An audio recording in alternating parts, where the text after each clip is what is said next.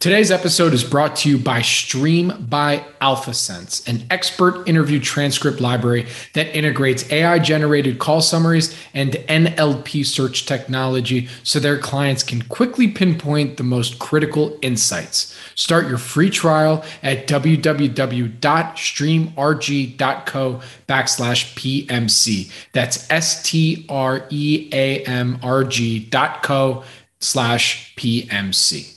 This podcast is for informational purposes only and is not an offer or solicitation of an offer to buy or sell securities. SNN Network, SNN Inc., and the Planet Microcap Podcast and the representatives are not licensed brokers, broker-dealers, market makers, investment bankers, investment advisors, analysts, or underwriters. We do not recommend any companies discussed. We may buy and sell securities in any company mentioned and may profit in the event those securities rise in value. We recommend you consult with a professional investment advisor, broker, or legal counsel before purchasing or selling any securities referenced in this podcast. Welcome to the Planet Microcap Podcast. I'm your host, Robert Kraft. Thank you all so much for the support and for tuning in. Do me a quick favor. If you like what you hear at Planet Microcap, please take 2 seconds to give us 5 stars on Spotify or Apple. This helps with the search engines so that more folks can also discover and engage with all things microcap stocks. This September has been a crazy month of traveling. I've gone to 3 conferences. Our event, the Planet Microcap Showcase Vancouver. Just got back from Ian Castle's Microcap Club Leadership Summit. By the way, so much fun and great to meet so many listeners, and truly thank you all for the kind words about the pod and appreciate you tuning in. And I was also recently asked to speak at the Precious Metals Summit in between both of those events. So on the quick trip to Beaver Creek, like I said, I had the opportunity to moderate a panel titled Tools for the Modern Junior Mining Investor. Thank you again to the Leventhal family, Misha and Jessica, for hosting me and for the chance to speak with Tavi, Emily, and Stephen for a great conversation about the state of the junior mining market, as well as these tools for the modern junior mining investor. We cover everything here at Planet Microcap, and I was grateful to be in person to get firsthand accounts and sentiment in the space. Thank you again for tuning into the Planet Microcap Podcast, and please enjoy my interview with Tavi Costa, Emily King, and Stephen Jong. Welcome to the Precious Metals Summit Beaver Creek and to our panel here today. I'm your host, Robert Kraft. I host a podcast called Planet Microcap, which is all about educating the next generation of investors how to invest in microcap stocks. We're very generalist in nature, but actually some of my first conferences I ever went to were mining, so I always love supporting some of the best mining events out there, and I think we can all agree precious metals is number one. So having said all that, our panel that we're doing here today is the tools for the modern mining investor. Joining me on this panel for this topic, we have Stephen Jong, co-founder and CEO of VRIFY. Stephen, thank you for joining us. Thank you for having me. Emily King, founder of Prospector Portal. Hi, everyone. And Tavi Costa, partner and macro strategist at Crescat Capital. Thanks for having me. All right. Well, firstly, thank you all for being here. And again, thank you to the Leventhals for having us here to do this panel. And before we get into some topics and straight away, for those of you that may not know each of our panelists up here, can we get everyone's quick background and a couple lines about you and your firm? So let's start with you, Stephen. Steve Jong. So I first came into the industry in 2008. I was the CEO of a company called Integra Gold from 2012 to 2017, and that's sort of where I cut my teeth in the industry. On the back of that company being acquired in 2017, started a company with my business partner George Salamis called VRIFY Technology, and it's a technology we actually built in-house as executives of a company out there trying to raise money, meet with investors, communicate. All of that. What VRIFY Technology is we're a live presentation, interactive presentation platform for the mining industry. So if you see a bunch of people at this conference or up on stage with iPads, running around using iPads and meeting, connecting those together and using 3D models and virtual site visits and other things like that in live presentations, that's what we do. I'm Emily. I'm a geologist by background, so don't hold that against me for any of the engineers in the room. I have a kind of a non-traditional background in the industry. I ran a mining exploration program for the U.S. Pentagon in Afghanistan for several years, and after you do that, you don't go back to a desk job. So I became an entrepreneur. Started Prospector in March of 2020, right before COVID hit everything, but basically I was sick of going on CDAR. looking for technical reports. So the first iteration of Prospector was, a searchable CDR, essentially. But we've grown a lot past that. If you are a public company in the mining industry, we have all of your data. And it is viewed by all of our subscribers, most of whom are investors. And we've got a booth right out there if you'd like to kind of check it out. Super easy to use, and we try to help make sure that good capital gets to good projects with a super neutral research tool. Hey, Tavi, real quick, for those who are sick of CDR, then you must be really sick of CDR Plus then right now. Yeah, I don't know if we've got any. Yeah, we'll save that for later. We'll save that for later. It was supposed to be an upgrade, and yet somehow we always joke that like the old CDR was the best website you could build in 1996, and they just stopped. And CDR Plus is an improvement. Absolutely, Tavi. I run Crescat Capital with Kevin Smith and Quentin Haney. We run 3 hedge funds, a global macro, a long short, and a precious metals fund. The precious metals fund has a lot of electrification metals too, so a lot of the companies that are in this conference are part of our portfolio too. I have a very large focus on macro in general, but a lot of my research goes towards resource industries as well. So I guess that's my background. All right, very cool, guys. So the first topic is kind of the state of the mining markets, junior mining in particular. Last year at this time, we were talking about kind of the negative sentiment amongst the junior mining industry.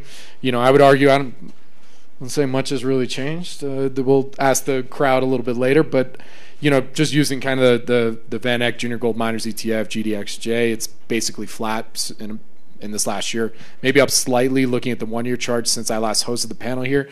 So let's start with that. Love to get everybody's take on the current state of the mining industry and junior mining industry. Do you think sentiment has improved, declined, stayed the same, and why? So Tavi, you want to kick us off with that? Yeah, I think sentiment's still very bearish overall in mining, metals and mining. It's been that way for a while, as you said.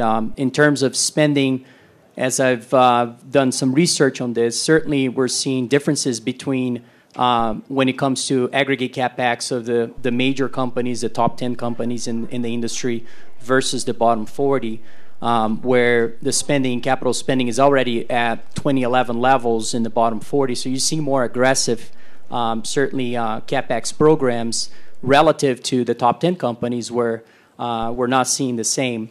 M&A is starting to occur, certainly, but things are way too bearish. I would say that overall media, we're in the process of redefining conventional, sort of traditional portfolios, the so-called 60-40s. I've been a firm believer we're going to see a large shift towards that 40% where you have, low volatility, low downside volatility in general, but also protection during recessions coming out of treasuries into gold. And that should be very helpful for the overall mining industry. I think we're very close to seeing some big moves in precious metals, and silver is very close to a major breakout. Gold is at a triple top level. So, I think this sort of sentiment is not in line with the expectation that we have of what likely will occur here in the next, call it a year or so. Emily? I would say there just seems to be this huge disconnect because finally people are talking about mining and that mining's important. Critical minerals, critical supply chains, right? Domestic investment in a lot of countries, certainly here in the US, finally mining is in the regular newspaper. And yet there doesn't seem to be any more money going into it. And I mean, that's just kind of what I, in general, am hearing is there's a disconnect between the chatter and the interest level and actual capital coming into the space, I think is the biggest trend I hear and see. Well, quick follow-up to that. I mean, if you had to ask yourself, why is that? Mm-hmm. I think because all these people who are interested, first of all, they haven't gotten educated on the industry. So you do have a lot of non-traditional people starting to pay attention to the space. But when they start to try to go down the due diligence path, it's new, right? So it takes longer. They're not used to the different types of things they need to look at. And folks in the industry aren't used to talking to those investors as well, I would say. So it just takes a lot longer and they end up backing out or going into projects that maybe aren't the best fit for what they're trying to do because of the communication and their ability to do due diligence in a way that they're used to. Again, having spent a lot of time in DC, I think that's the other thing, is people are trying to figure out from a regulatory perspective in the US, like, okay, is the DoD and the DOE, are they actually going to put money into these projects, or what does it mean for trying to build a mine in the US or other countries? And that has not really been clear, I would say. So I think there's a lot of confusion around that side. I think we're going to come back to a few of those rabbit holes in a minute here. But, Stephen, love to get your take as well. Yeah, it feels like a bit of a time warp. I'm sure we've all had a whole bunch of conversations where you see people and you haven't seen them for 6 months or so in the industry, and it's like, hey, how are you? How are things? Well, you know the market. And you kind of look at each other and talk about how the market. There's a bit of camaraderie in there, but at the same time, it is kind of depressing. My take is it's the exact same it was a year ago, and I agree with all of Emily's points. Like, I don't think there's ever been a better backdrop when we look at sort of the green metals, whether it's sort of the renewable transition. When I ran a gold company, I started in 2012. A week after I started, gold hit $1,900, and it was a 5-year essentially downtrend. And I always thought if we could ever just make it back to anywhere close to $1,900 again, then it would just be euphoric, and investors would throw money at us, and our stock prices would go through the moon. And now we're all here depressed at $1,900. So I actually think so. Where we go from here, I actually think that, like, the backdrop, if you look at government spending, sort of generalist interest in the sector and all these things, it has never been stronger, and there's never been a bigger opportunity for the sector today. But that doesn't mean like they're all going to get off. Everyone's going to get off their ass and go buy a bunch of junior mining stocks tomorrow. There's a big gap that happens between these, and right now the industry is kind of in the. I guess we've always had that Mr. Market comes along every 3 to 5 years and saves us. So we haven't really had to teach ourselves anything and how we change and how we fill that gap. And right now it's sort of like the best foot forward is, do you like a Tesla? Here's a picture of some rocks. Do you want to invest in my company? And we need to take the next step and take advantage of this opportunity when there is actually interest and money and sort of just a bit of a groundswell towards the sector, and take advantage of that. And I'm sure we'll get into that. But that's a perfect segue, actually. Let's go into that, because one of the things that we wanted to cover today is that any kind of discussion around junior mining and mining in general, there's always this disconnect right now amongst non-traditional capital that's now looking at the space. What would you say is the answer to help bridge that gap? I mean, that's something that we started that conversation last year on this panel. So you guys are providing new perspectives. So I'd love to hear what you think will help bridge that gap. Sure, you want me to start? Yeah. I think if I had the answer, I wouldn't be here. I'd probably be on a jet somewhere. I think we, like at VRIFY, we're doing a lot of work to try and figure out what that is. I don't think we have it yet. But I think, again, it's having spent the better part of my career with a suitcase full of PowerPoints trying to convince people to invest in our company, and now sort of being quasi on the other side of that, but still involved. There's just a lot of behaviors that we create as presenters and pitchers and promoters of this industry.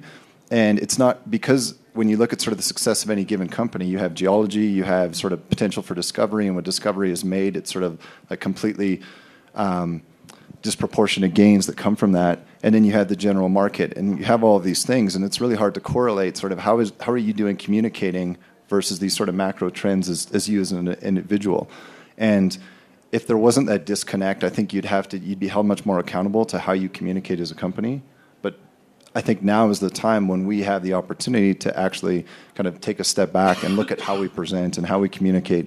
I don't think it's as simple as like generalist investors like batteries, and we should tell them stuff goes into batteries that comes from the ground and they should invest.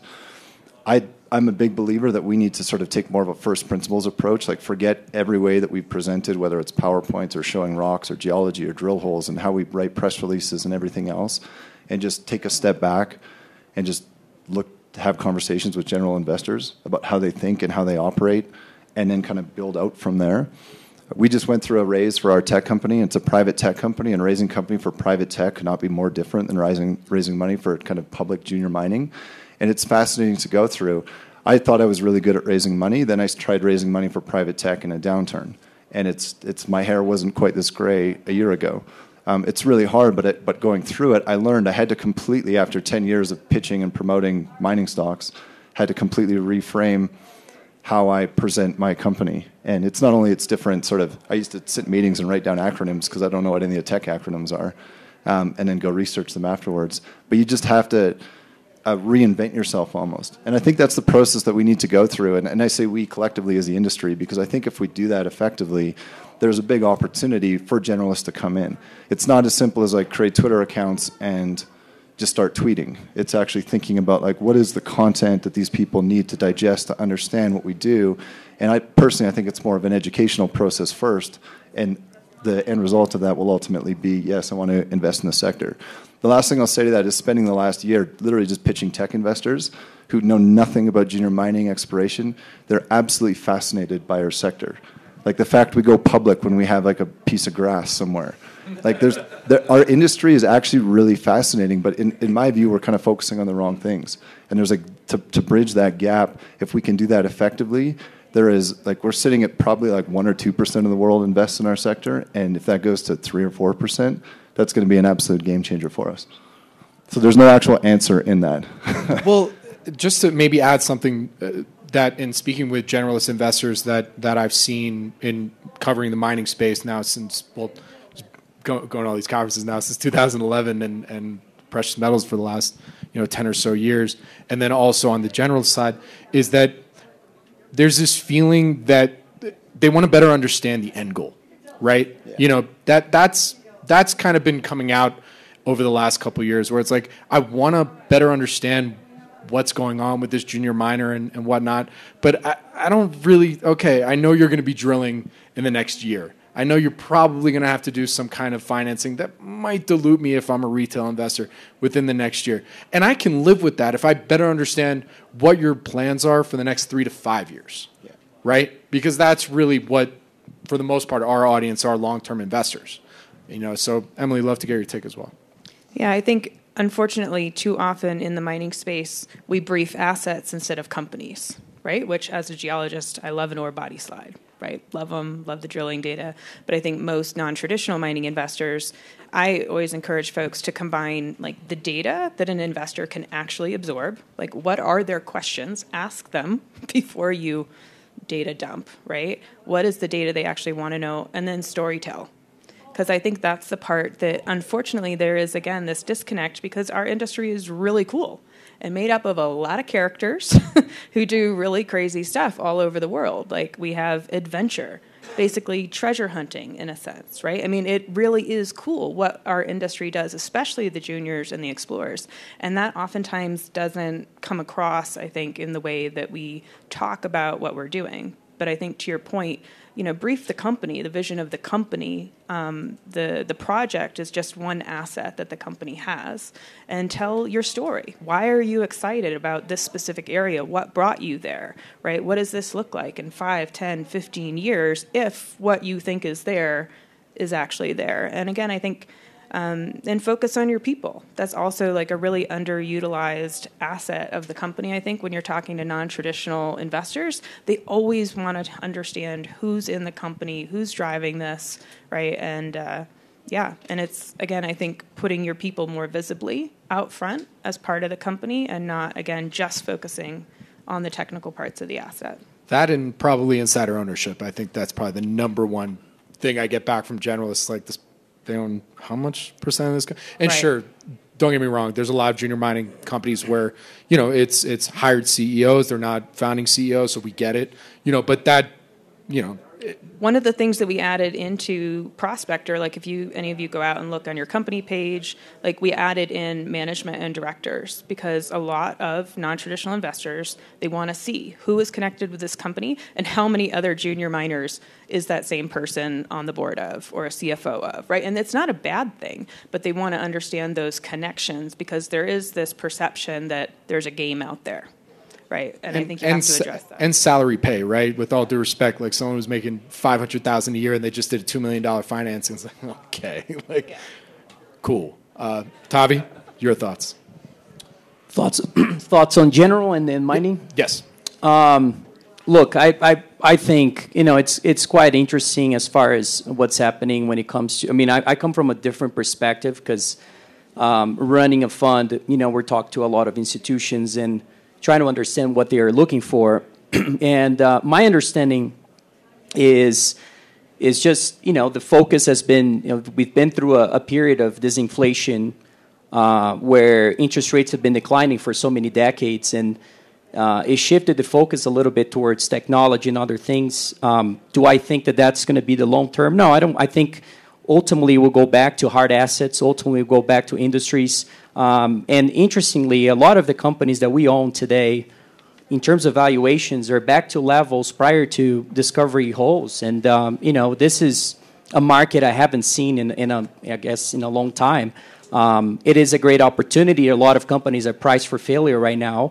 If you're running, as I always say, a hybrid venture capital approach of always taking risk on exploration, which is where most of the billionaires in the industry made their money, I think that's the way to really accomplish a lot of things right now. We know we're lacking discoveries, we're lacking capital to spend on new things in general, and that's been the focus of Crescat. Really focus on what are the prolific areas that we think are going to become new discoveries and potentially be the large investors of those. We've had a few, but I think to bring that generalist still. There is a sense of, especially from younger investors, in my opinion, of unrealistic expectations from returns, and knowing that we've had such a difficult period of time in terms of returns in the mining industry, it's just a hard pitch. In general, it's just going to be very difficult to bring those guys into this industry. Even if you look at undergrads and graduate students, interest in geosciences, we've been in a secular decline. So how do we expect that people would be understanding geology in general if they're not even interested in studying those fields over time? I think that's going to be I think that's an opportunity. How many fields you have where it's one of the oldest industries we have in history.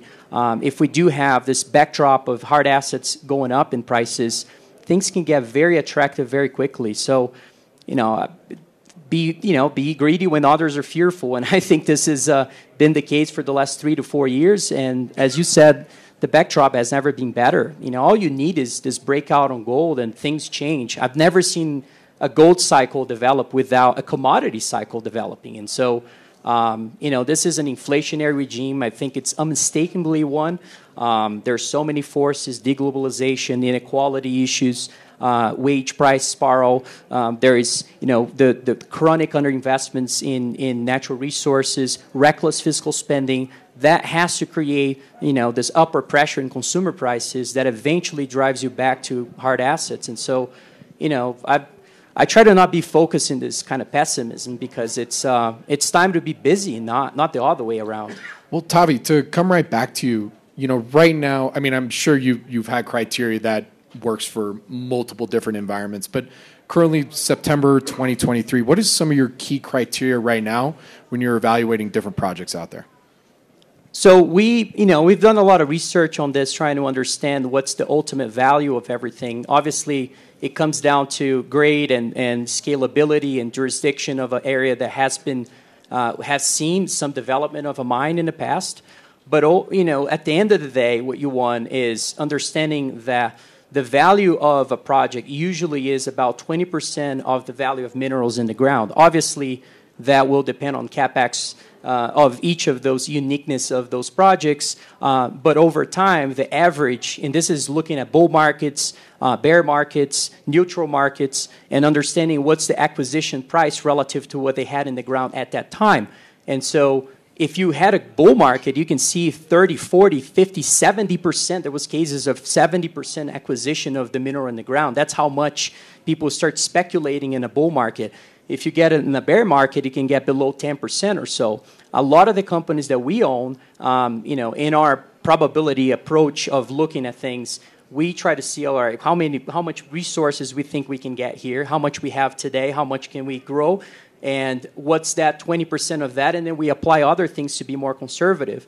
Applying that, it's absurd. It's so asymmetric that I've never seen an opportunity like this. And so what allows you is that as everything is priced for failure, good and bad stories, it's really interesting because you can, again, if you find the experts that can help you to find those geology good stories that are backed by good geology in general, that can potentially become your big winner. And we've had a few in our portfolio, and I think we can have a lot of those over the future. Very cool. Thank you for that. So now coming to you, Emily, this can be a full-on pitch for Prospector.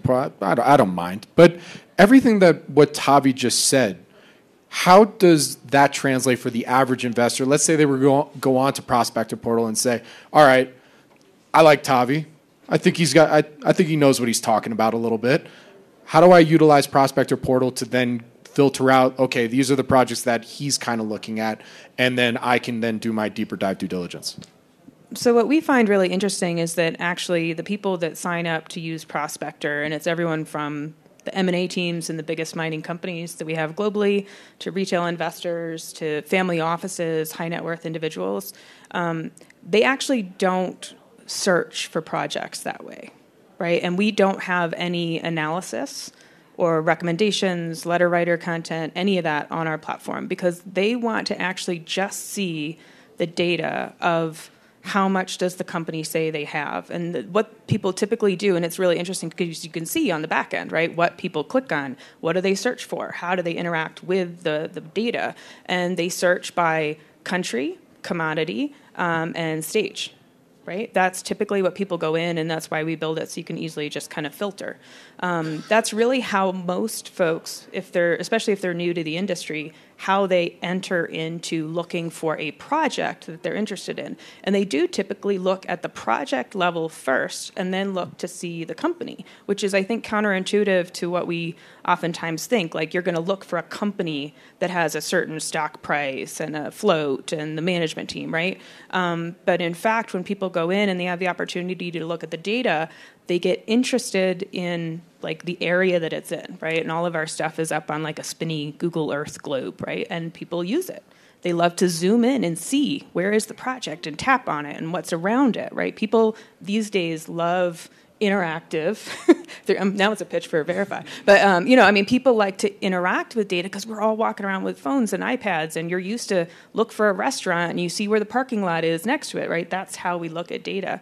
So it's actually a little different than you would think. Again, it's country, commodity, and stage. And that's kind of how they come in. Quick question. I think I might know the answer, but maybe this is a potential tool to add to the portal.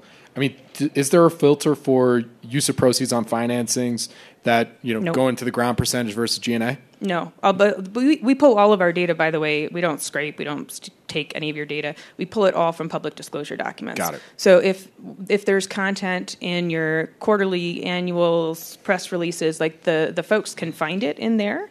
But no, we keep it to resources and reserves, your life of mine plan if you have one. We have a little NPV calculator tool that people love where they can kind of adjust your assumptions and see how things fluctuate. But no, they'd have to go into the actual disclosure documents to see that kind of stuff. And again, we try to walk a user through the data at the level that they're interested in. And again, they really start with the kind of technical, basic fundamentals of the assets. For sure. I would love to see that tool, by the way. I think a a lot. booth right out there. Okay, all right, good.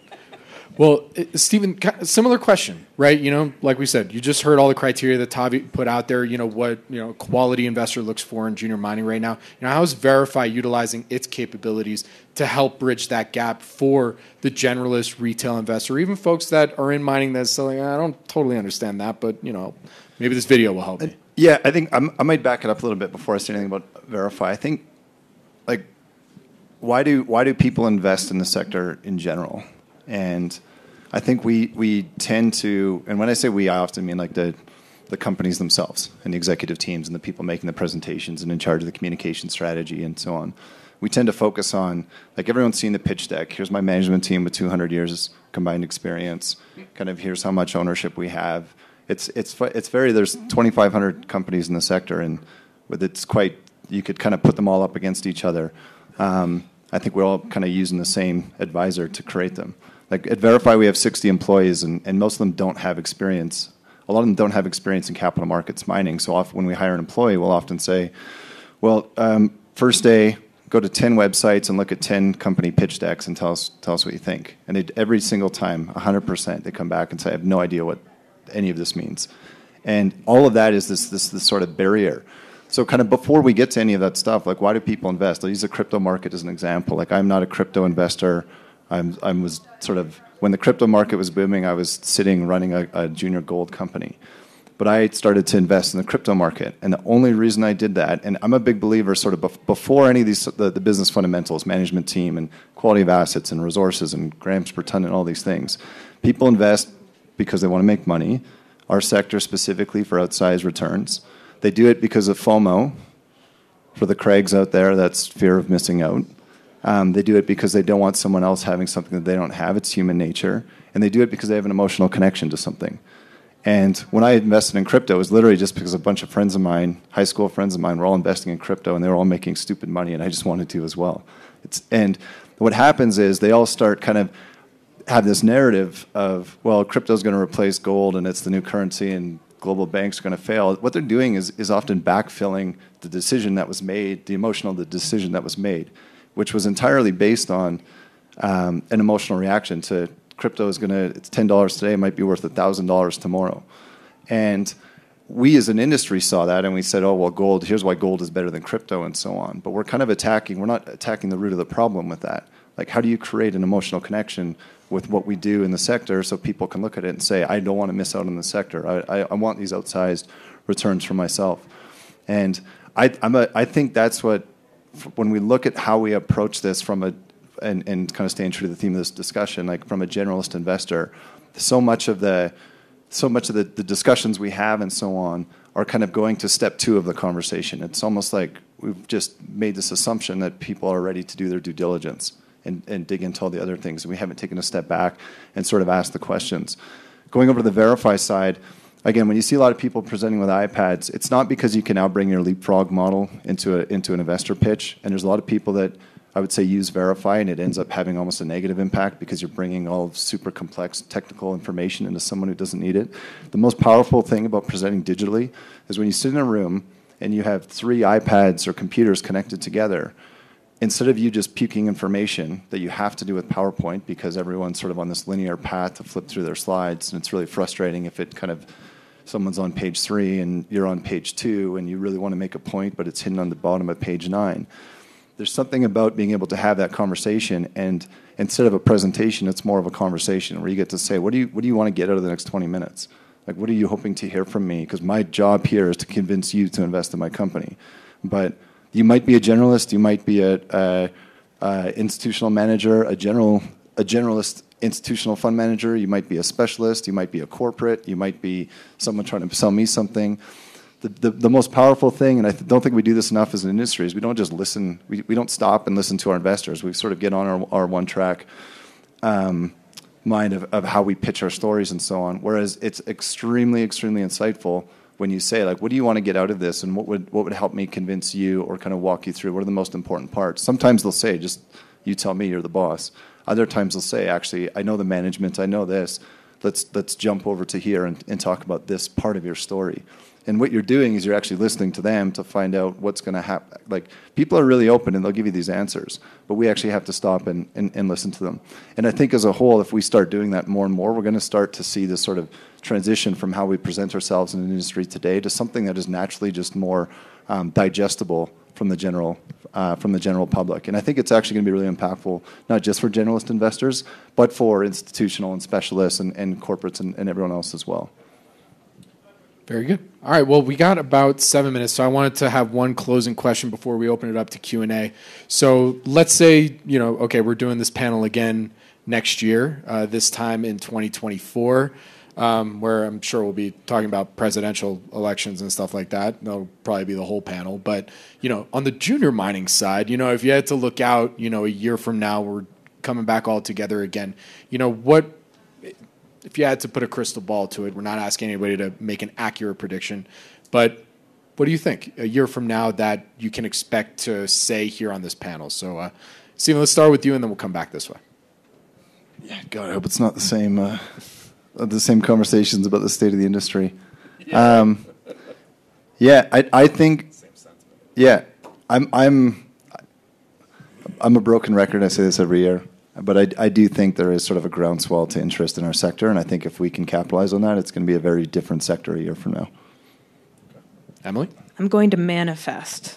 We're all going to make bajillions of dollars, right? Yeah, love a good manifestation. Yeah, right? Yeah. All right. No, I think I have a sense with all the activity that's going on and the chatter, I think we'll have at least one massive discovery in the next year that I think will get people energized and excited and draw a lot of attention to the space. I really do think that there's so much.